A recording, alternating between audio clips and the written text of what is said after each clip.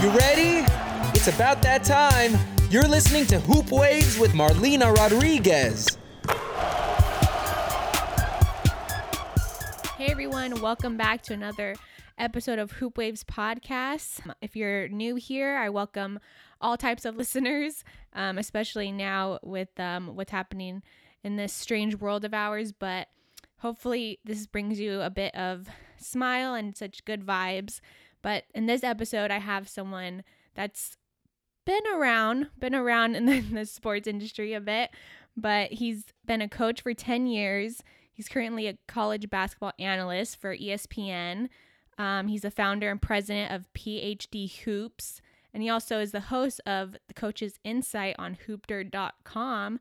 And so I'm so happy to welcome Richie Struhler. Welcome, Richie. Hey, Marlena, how you doing? Appreciate you having me on. Yeah. Did I pronounce your last name right? I just want to be sure.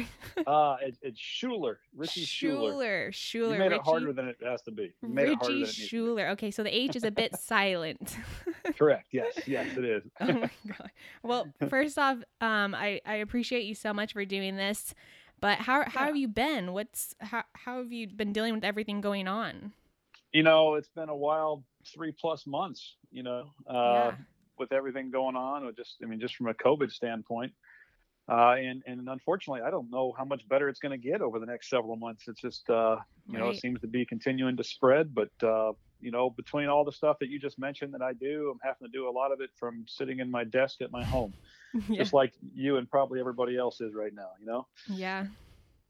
Well, that's so great to hear that you're doing okay and your family and loved ones, it sounds like, is doing great too.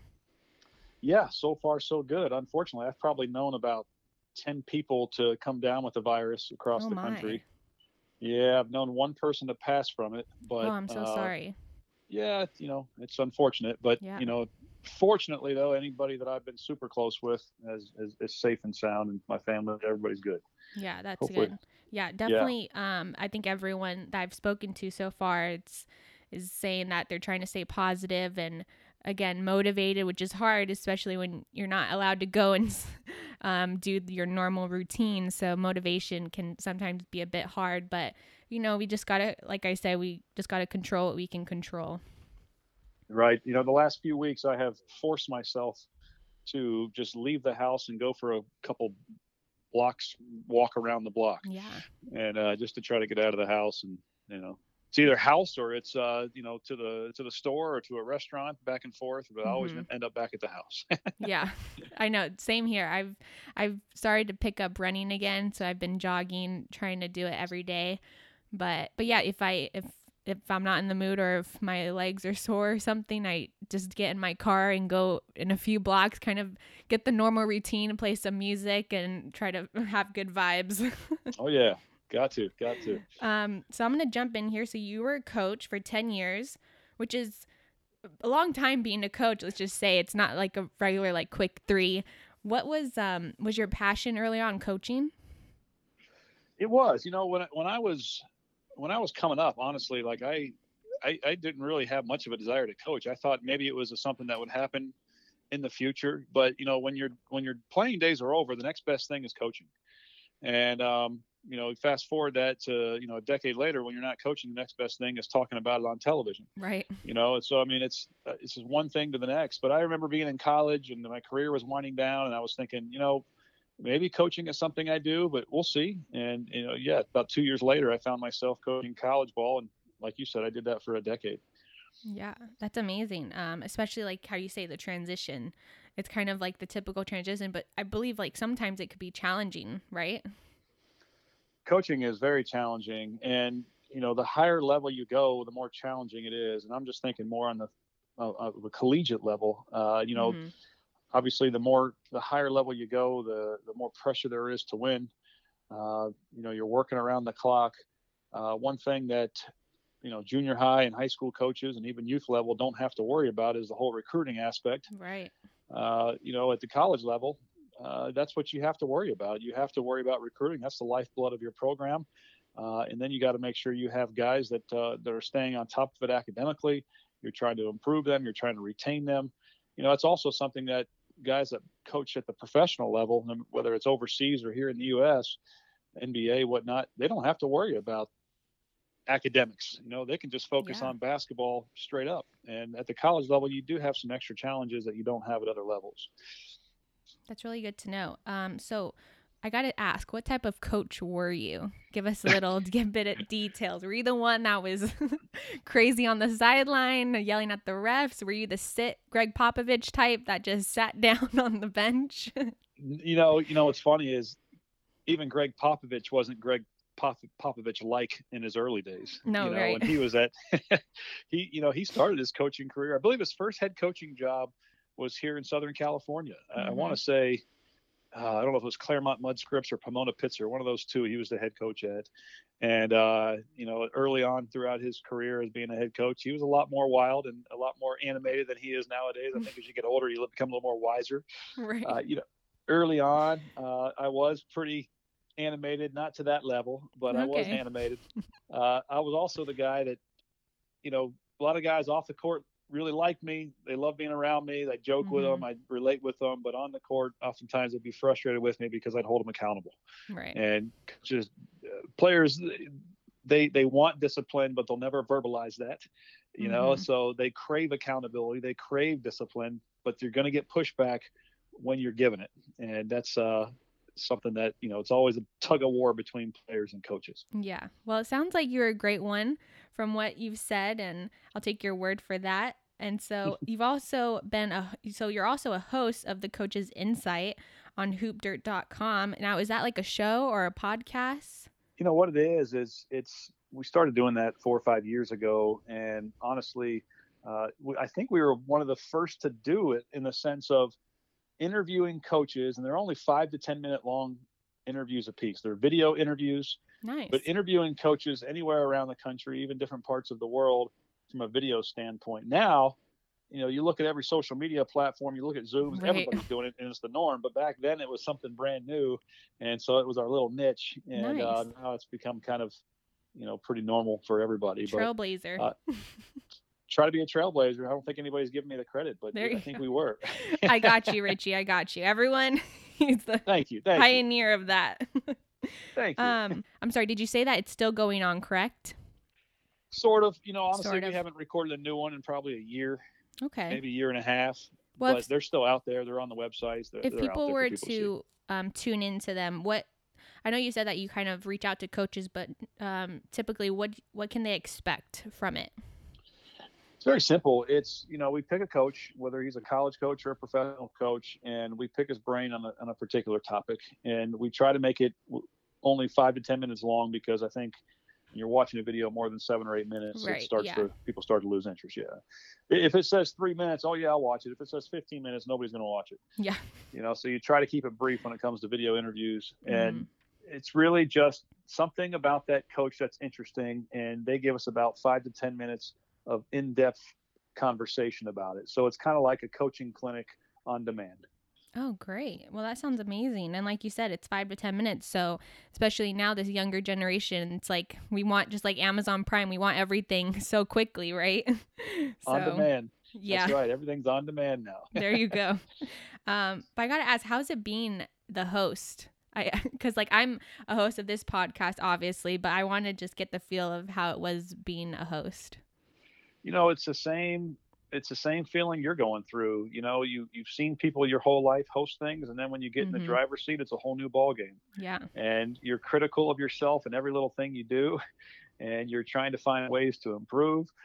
You want to be received right by the viewers or listeners, but you also want to try to relay whatever you're trying to communicate to the person you're talking to. It's more challenging than people think it is, isn't it? Right. Yeah. Yeah. Like you have like your notes and everything, but sometimes you just have to go with the flow and improv, and sometimes just need to wing it. Right. And honestly, some of the best interviews become just conversations. Right. And they don't feel like interviews. Yeah. For me, it was always a challenge because I was a coach. I was a coach through and through. That's how I was identified myself. That's how people viewed me. And when you flip from being a coach to being a quote unquote media guy, people look at you differently. And it's funny, even when I'm doing work with the ESPN stuff, I walk into those gyms, I watch practices and shoot arounds, and trust me, those coaches have their brick walls up. They don't want a media guy there. They got to be careful about what they say. Can I trust this guy? Is he going to make me look bad? It takes about a good year of getting to know this coach before they're like, okay, Rich is cool. He's not going to throw us under the bus. He's looking out for me. And because they realize, oh, he was a coach too, he gets it. So when I'm hosting the Coach's Insight, it's the same thing. Fortunately, I know all these guys that I interview usually. Mm-hmm. They know me from a coaching standpoint, so they see what I'm doing. But there is that challenge and that hurdle to jump over. Yeah, totally. And like you said, the best ones are that come natural. So everyone who's looking to host anything, just don't think about it too much. I know everyone gets in their head. I was in my head quite for some time make sure I have all the research and everything, but typically you don't need that much. The flow of the conversation typically gathers and takes the reins on that. So you got this. Whoever's looking to start something, you got it. Richie and I, we believe in you. It's the Coach Marlena and Coach Richie there podcast. You go. So moving on. So currently, obviously you're a college basketball analyst. Like you said, you made that transition, but you work for ESPN, which is amazing. And I'm sure like you realize that ESPN, it's like everyone wants to get to that level, right? So once you see ESPN, it's like, oh, he made it, she made it. But how do you like being an analyst first off? Well, I love it. Everybody thinks you're smarter than you are because you have a microphone. Mm-hmm. It's funny. When I was coaching, I would say all the same things and people are like, whatever. Now you say all the same stuff on television. It's like you're the smartest guy in the world. It's amazing how that platform changes. Right. But no, for me, it's fun. I mean, some people do it for different reasons. Some people do it because they want to stay relevant. They're mm-hmm. out of their coaching world. They're out of the playing world. They want to stay relevant in the basketball world. Some people do it because they like the attention of being on TV. Some people just genuinely appreciate coaching, or not coaching, but teaching basketball. For me, mm-hmm. it's all about having fun. I mean, I want every broadcast at the end. I want every broadcast that we do to, one, I want to have two things that I accomplish. One, I taught the average couch potato watching this basketball game something about the game of basketball. Yeah. That's important to me, that I taught him or something, mm-hmm. him or her something. Secondly, I want to make sure that I'm having fun. And, we have a lot of fun. We do some silly stuff in the student sections and we crack jokes, but we stay on point, and that's right. The whole idea. At the end of the day, it's entertainment, and I like mm-hmm. to entertain. It's fun for me, and I think that if somebody watches the game and they say, hey, I learned something, they did a great job, and that was fun to watch, they're going to keep coming back. Well, those are great, like you said, key takeaways that you have on your list to do once you're doing your job. And I think, especially with any job, I think the main thing is you want to have a good time, right? You want to have fun. You don't really enjoy it and you kind of dread it if you're not having fun. So I think that's one of the keys to anything. Yeah, I always say if you're not having fun, why are you doing it? Right. There's so many other things we could be doing in the world. Like, why are we doing this if we don't enjoy it? There's other things to be doing. So, mm-hmm. In the entertainment field, in the media field, you just need to have a good time with it to keep yourself coming back and enjoying what you do and bringing joy to others in the process. That's really important. Right.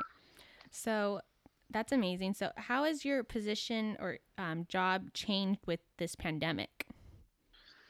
Well, I have a few different ways that I generate income, and they all kind of come together to create a full-time salary. Okay. TV's part-time. It's 4 months a year, and right, maybe right. I'll do like one tournament in the summer. Yeah. So can't live off of that. And then I run the company PhD Hoops and make some income that way from different basketball things that we do. And I also run a small travel tours company. So I'll take players overseas in the summers to the Caribbean or to Europe. And oh, amazing. Yeah. So unfortunately, all three things I just mentioned are on hold or canceled. Mm-hmm. So, income being generated is not happening right now, but, unfortunately that's happening to millions of people across the planet, not mm-hmm. just me. So it has changed. So what I've done, to stay productive, instead of sitting at home all day watching Netflix, I'm actually working towards the future. It's preparing for games next season, hopefully that we have them. But also just with my organization, my company, PhDHoops.com, mm-hmm. I've done a lot of different things to brand the company and to prepare for when things get quote unquote back to normalcy. So yeah, it has affected me tremendously. But I'm just like everybody else. Everybody's being affected right now. Right. So sadly, that's what everyone's mostly dealing with. But I got to get back to what is it like working for ESPN? Think back before the pandemic. I know I've spoke to some people. They say it's like a family, but from your experience, what has it been like? Yeah, it is a family type feeling, and it's a huge family. People ask me all the time, "Oh, do you know so and so on SportsCenter?" And I've never met the person. I have no idea. They don't even know who I am. There's so many people that work for ESPN. Yeah. There's a lot of people I would like to meet, but there is kind of like that, brother or sisterhood when you do meet them. Hey, I work for ESPN too. I do games. Yeah. Oh, cool. If you ever get a chance to meet the person, but no, it's cool. Like we know, I think people know that wearing those 4 letters, on a shirt on your left chest, right, is special. And it's something that as a child and growing up, you look up, you're always watching TV, you're watching SportsCenter. That's where you go to watch most of your basketball games or whatever it may be. Yeah. And now you're a part of it. And there's many times that I look back and I'm like, wow, this is awesome. Like I'm living my dream. Yeah. That's awesome.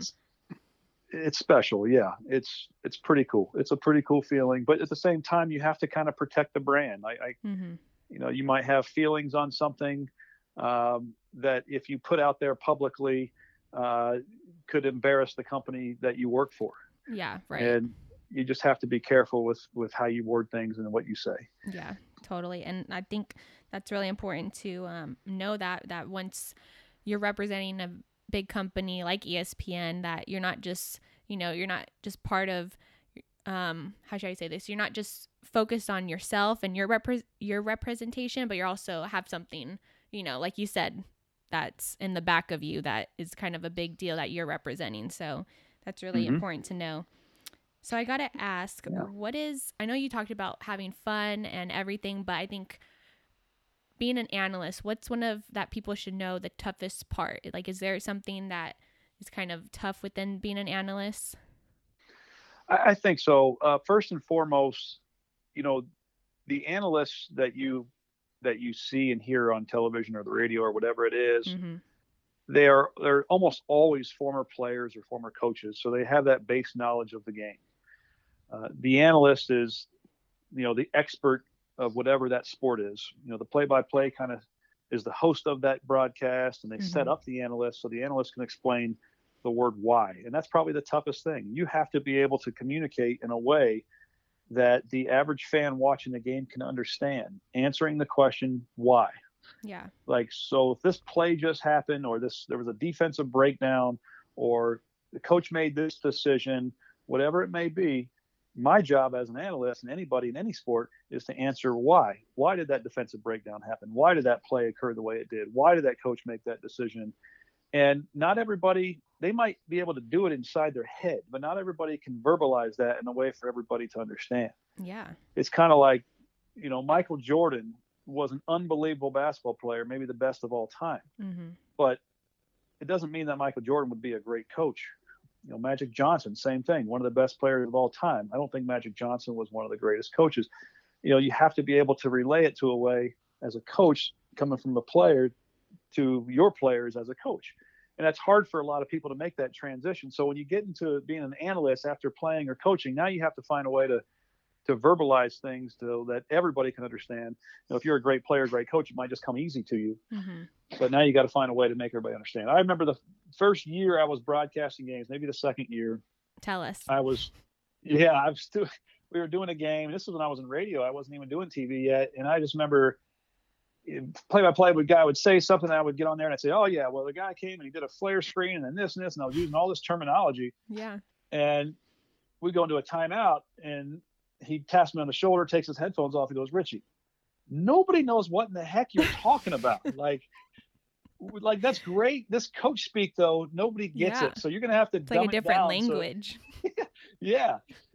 And so he's like, you got to dumb this down. And just because not everybody's been a coach, like the average person just enjoys watching the game or listening. Right. So I've had to do that. And that's probably the toughest thing, is finding a way to answer the question why in a way that everybody can understand. And, an NBA coach watching a game that I do would be like, this is boring. He's not saying enough stuff that intrigues me. But trust me, the average person will get it. You know what I mean? Yeah. That's so funny you bring that up. And I think that's, like you said, it's a different language that you're speaking. So that's really funny that's what occurred to you. And thanks for sharing, because I think people would have, they thought like you had it all together. But, once you start, there's learning experiences every time. Now, everybody's got to figure it out. It takes some, I'm still trying to improve. I've been doing this, I think 7-8 years now, and I'm still trying to find ways to get better. So you're never going to stop improving in anything that you do, especially being an analyst. You got to keep trending and figure out the best way to do things. Yeah. Keep pushing through. So where do you see college basketball in the future? Because like schools are still closed. Programs are not really happening. Everything's Zoom calls, online. So where do you see that happening in the future? Any thoughts? You mean like in the immediate future here? Yeah, I want to say next year, 2021. Yeah, I'm nervous about it. I'm not as hopeful as a lot of people are. Sure, I'm hopeful. But you're realistic too. So that's a little more realistic. Yeah. If you talk to anybody who's a doctor who does research and all that, they'll all tell you, hey, this takes at least a year to get a vaccine. And I know there's a lot of optimism, like, hey, we'll have one this fall. I'm not convinced. There's a timeline for those kind of things, and I don't know enough about it to explain. But from what I understand, it's a lot harder than people are making it out to be. So before we have a vaccine, nothing's going to be normal. And let's suppose we get a vaccine in March, which would probably be the earliest. Now, granted, I hope it's tomorrow, but let's just say it's not till March. Then everybody's got to get enough. There's got to be enough administered out. Yeah. Right. Like it's not like, okay, we have it, everybody's going to get it. There's billions of people in this world. Right. So what I think is professional sports, they may be a lot more capable of having seasons because they're professionals. But when you're talking about student athletes, when you're talking about amateur athletes, college and younger, well, now there's a concern because there's liability concerns that maybe the pros don't have to worry about so much, professional organizations. Right. So I'm very concerned. Maybe football takes off here. Maybe. I'm not convinced they're going to finish. I was looking at statistics a couple weeks ago, and when you talk about the Spanish influenza 100 years ago, there was 3 to 5 million people who died in that first wave. Now, granted, we're nowhere close to that. Right. But that second wave had 15 to 20 million people die. Yeah. So it quadrupled, maybe 5-6 times more. So what I'm worried about is when this second wave happens, which is anticipated in the wintertime when we're all coughing and sneezing on each other indoors, that's right in the heart of basketball season. Yeah. So I'm very concerned that basketball doesn't happen next year. And, we'll see. I think there's some guinea pigs and some test dummies right now. The TBT basketball tournament starting up on the 4th of July. The NBA is supposed to start out the last day of July. Yeah. So we'll see what happens with these. But again, we're in the summertime in the first wave still. So, man, it's a sad thing. And I know this from a broadcasting standpoint. Let's say they have no fans. Let's say they don't even want the announcers there, which I completely understand. Right. We're going to be doing games from a studio, or we're going to be doing games sitting from our living room, seeing it on a Zoom call or something like that, and calling the game on national television. Yeah, I could definitely see that happening. And like you said, it's the numbers from what your example was, especially now within our time, realistically, it's people. I don't think the social reform and police brutality and Black Lives Matter movement is pretty key right now in the media, rightfully so. But, the quarantine has kind of been a back burner from the media of getting all of that info out. So I think people are going out more, and I've noticed some people not wearing masks and everything. So I think they feel like their environment's safe. But like you said, winter comes and statistics don't lie. So we can get a staggering push on a lot of victims and people being contained, and it's scary. It's overall like a big scare. Yeah, and I think you hit the nail on the head. I think you hit the nail on the head in the sense that the news media has been focused on other things other than the coronavirus as of late. Right. And as a result, I think you're right. I think people are getting their guard down. They're not protecting themselves as much. And unfortunately, when people aren't protecting themselves, they're also not protecting everybody else. Yeah. And that's what's scary is lot of people in a lot of states are spiking right now because they've taken the attitude that it is what it is. We're just going to deal with it. And the virus doesn't know state lines. So right. Everybody's in trouble as a result. Yeah. The virus doesn't speak our language. We don't speak its language. It's fairly new. And again, we've never experienced anything like this. So I feel like we're taking it day by day, and it's kind of scary not to know to know the unknown, right? We always like to have a plan of action for something, and this time we don't. So, right, I agree with you. Yeah. So reinventing the game will be pretty severe. See what the league does. Like they put out their TBT, that tournament starting up. They announced that. So we'll like to see what they have going on. Also, the WNBA is put out a release that they're going to be starting their season soon. So we'll see what this outcome looks like. I'm excited to see if it has any positive impact, and hopefully it does, because we don't want to see anyone getting the virus and it exploding within the league. So hopefully that does not occur. But like I said, we can only hope for the best. But going forward, I know you talked a little bit about it. PhD Hoops. You're the founder and president of it. It's fairly new. It's about like a year and a few months, I want to say. But how's that been? Tell us more about this. It's something for all players and coaches to have something to go to. And there's a lot of different type of websites like this, but I've tried to encompass it all into one. Like, number one, it's got a lot of website content on there, and there's a lot of website contributors of all different coaching levels that will contribute, whether it's a video, whether it's diagram X and O stuff, coaching philosophies, clinic notes, demonstration videos, that kind of stuff. So it's a place where people can learn. Shared knowledge, essentially. Also, we do. Yeah, and at the same time, for players, we're doing some skills training stuff, some camps.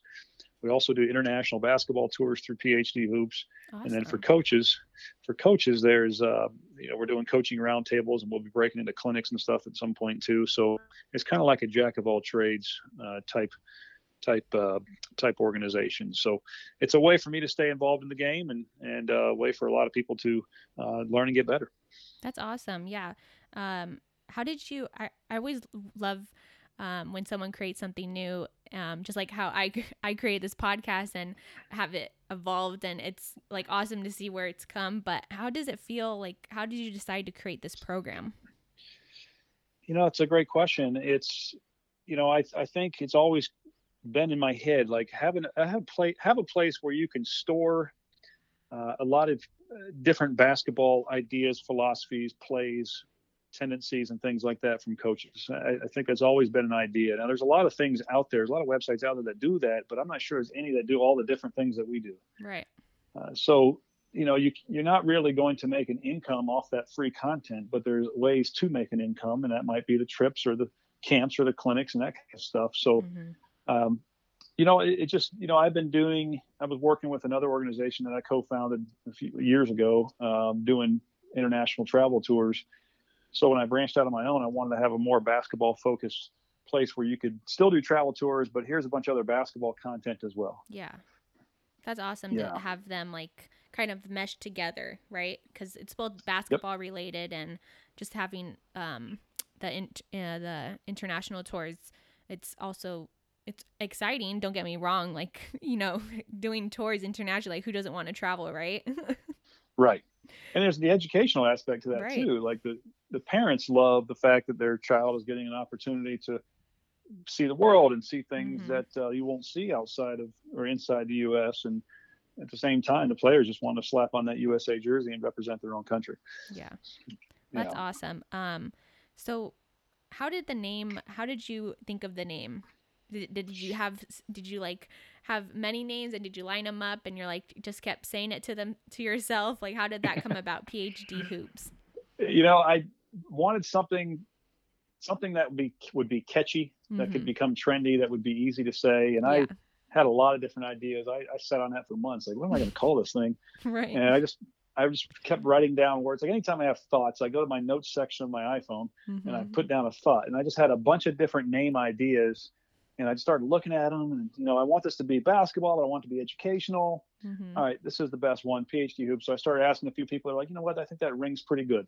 Yeah. Why don't you roll with it? So here we are, PhD hoops. It's Yeah. been going for a couple of years almost. I can relate. So when I put like a poll and everything, ask my family and friends, I'm like, say this. What does it mean to you? How does it affect you? Like, what does it ring a bell? But that's really good, short and simple, right to the point. And yeah, I got to say that's a really good name. Well, you did a good job with your name too. Hoop Waves Podcast is pretty good. Thank you. I appreciate it. Yeah. So what's the website that people, do they just Google PhD Hoops to find out more about it? You go PhDHoops.com. Okay. Yeah. Nice. Well, there you go, PhDHoops.com. guys. If you want to learn more about PhD Hoops, and maybe you'll be on the one doing a tour. Hopefully, I don't know if you guys are doing tours now, but hopefully in the future, to see where that goes. So that's awesome. Yes. Yes. So I want to get back. So this quarantine lifestyle we're in, what has been I know you talked about walking, but what's been your daily activities? Like, what's your day by day? I'm kind of used to working from home because PhD Hoops doesn't have its own office outside of my home. Mm-hmm. So I have a home office within my home, which is great. So thankfully, not getting in my car every morning and going to a place of work isn't something that I'm missing because I'm not used to it anyway the last several years. Yeah. For different things I've done. I do miss being around other people, though, I'll tell you that. Right. But, so the quarantine thing hasn't affected me too much in that sense. However, I usually travel a ton more. Like usually in the last 3.5 months since this whole thing started, I would have been on like 6 different trips somewhere, all over the place, even outside the country. So it's kind of a disappointing thing. But, my typical day is I get up, I try to get up fairly early, try to be working like anybody else around 8 o'clock. And I just get after it. I got tons of projects. I can't stand being at my computer all day, but that's what I've been doing the last 3 months. I got tons of projects and website additions and launching new things within PhD Hoops, all these different things I've been wanting to do, just never had the time to do it. Now I'm getting them done. Yeah. So spending a lot of time on my computer, I'll go out and pick up some food and bring it back and run some errands here and there. But for the most part, I've been staying at home as much as I can. Yeah, I think that's been what a lot of people have done, that, like, I don't know, in your case, like traveling and doing road trips and trips constantly, being in and out of your home. But people are just, getting it done, getting in the grind and trying to complete that they've put on the back burner for so long, right? Right. Yeah. So, and it's been a good time to get things done that you didn't have time to do before. Yeah. And definitely being in California, the commute time of going anywhere is definitely helpful when you're not in there for 2 or 3 hours. Right. Oh my gosh. I definitely do not miss that, I gotta say. Yeah, that commute's terrible. LA traffic is nothing to joke with. Yeah, no joke at all. But I gotta ask, who are you quarantining with? Well, I've been dating the same girl for a while. We don't live together, okay. But we'll spend some time at each other's place. So we feel somewhat safe about that. She works from home as well. So, so yeah, basically that one individual. And then, there's, fortunately, my little townhouse that I live in did not close our gym. So, there's a few people from the condos that go in there and work out a little bit. So, yeah, other than that, I don't really get to see a whole lot of people face to face. It's face to face via Zoom call. Yeah, is what it is most of the time. Yeah, I think Zoom calls have taken over our world too. People got to put stock in the Zoom company. Hey, what's funny is I have a coaching buddy. He's about 70 years old now, and oh my, he bought stock in Zoom a couple years ago, and this thing it had been around 9 years when this thing happened, but it blew up in the last 3 months. Right. And he still doesn't have to really know how to use the thing, but at least he's got stock in it. Yeah, the most important thing is that he has stock. Yeah, I was like, man, you just cashed out, brother. Yeah. That's amazing. 70 years old, never knew how to use Zoom at all. Well, I would be taking business advice from him if I knew him. He's always asking me questions. Like, he's trying to figure out how to use an emoji. So I know Zoom would be a challenge for him. Oh, that's too funny. Oh my gosh. Oh my gosh. Well, Richie, that's all I have for you. Is there anything else that I missed out that you wanted to mention? No, I think we covered quite a bit. I appreciate you and having this platform, and it sounds like it's growing, and you've had some phenomenal guests. I'm the low end of the totem pole of your guest list. No. So I'm glad to be on it. Thank you very much. You're too kind. But thanks, Richie, so much for coming down. Is where people can follow you. Do you have any platforms open? Well, yeah. I mean, as far as like social media, yeah, it's simple at Richie Schuler on Twitter. Twitter or Facebook, and I'm on Instagram too. Instagram I just kind of goof off on more than anything, but yeah, I'm around. I'm on there, so say what's up if you guys get on there. There you go. Okay, yeah, he's not 70 years old. He knows how to use social media platforms, everyone. Yeah, I do. Well, thanks so much, Richie. I really appreciate you coming on and talking your expertise and your journey with everyone. I'm sure people will take quite a advantage of knowing your background, and hopefully it helps them within their journey. And hopefully rather than sooner. I know we're both like realists, but I'd love to probably meet face to face one of these days, hopefully in the future, and see where we go from there. Would love it. Yeah, I don't think I live too far from where you work. Yeah, no. With traffic, that's another story. But no, without traffic. True. We'll have to go get a cup of coffee. So there you let's go. Do it. Okay, guys. Well, thanks, Richie. And again, guys, you can follow him on his social platforms and tune into PhD Hoops. See what they're going on over there. It sounds like Richie's building that website going on. So it'll be really interesting to see what they have going on there. But again, guys, I hope everyone's staying safe and continue to be with your loved ones and stay positive and motivated, and we're all doing our part. So you're listening to Hoop Waves Podcast, and catch you guys later. Bye, guys.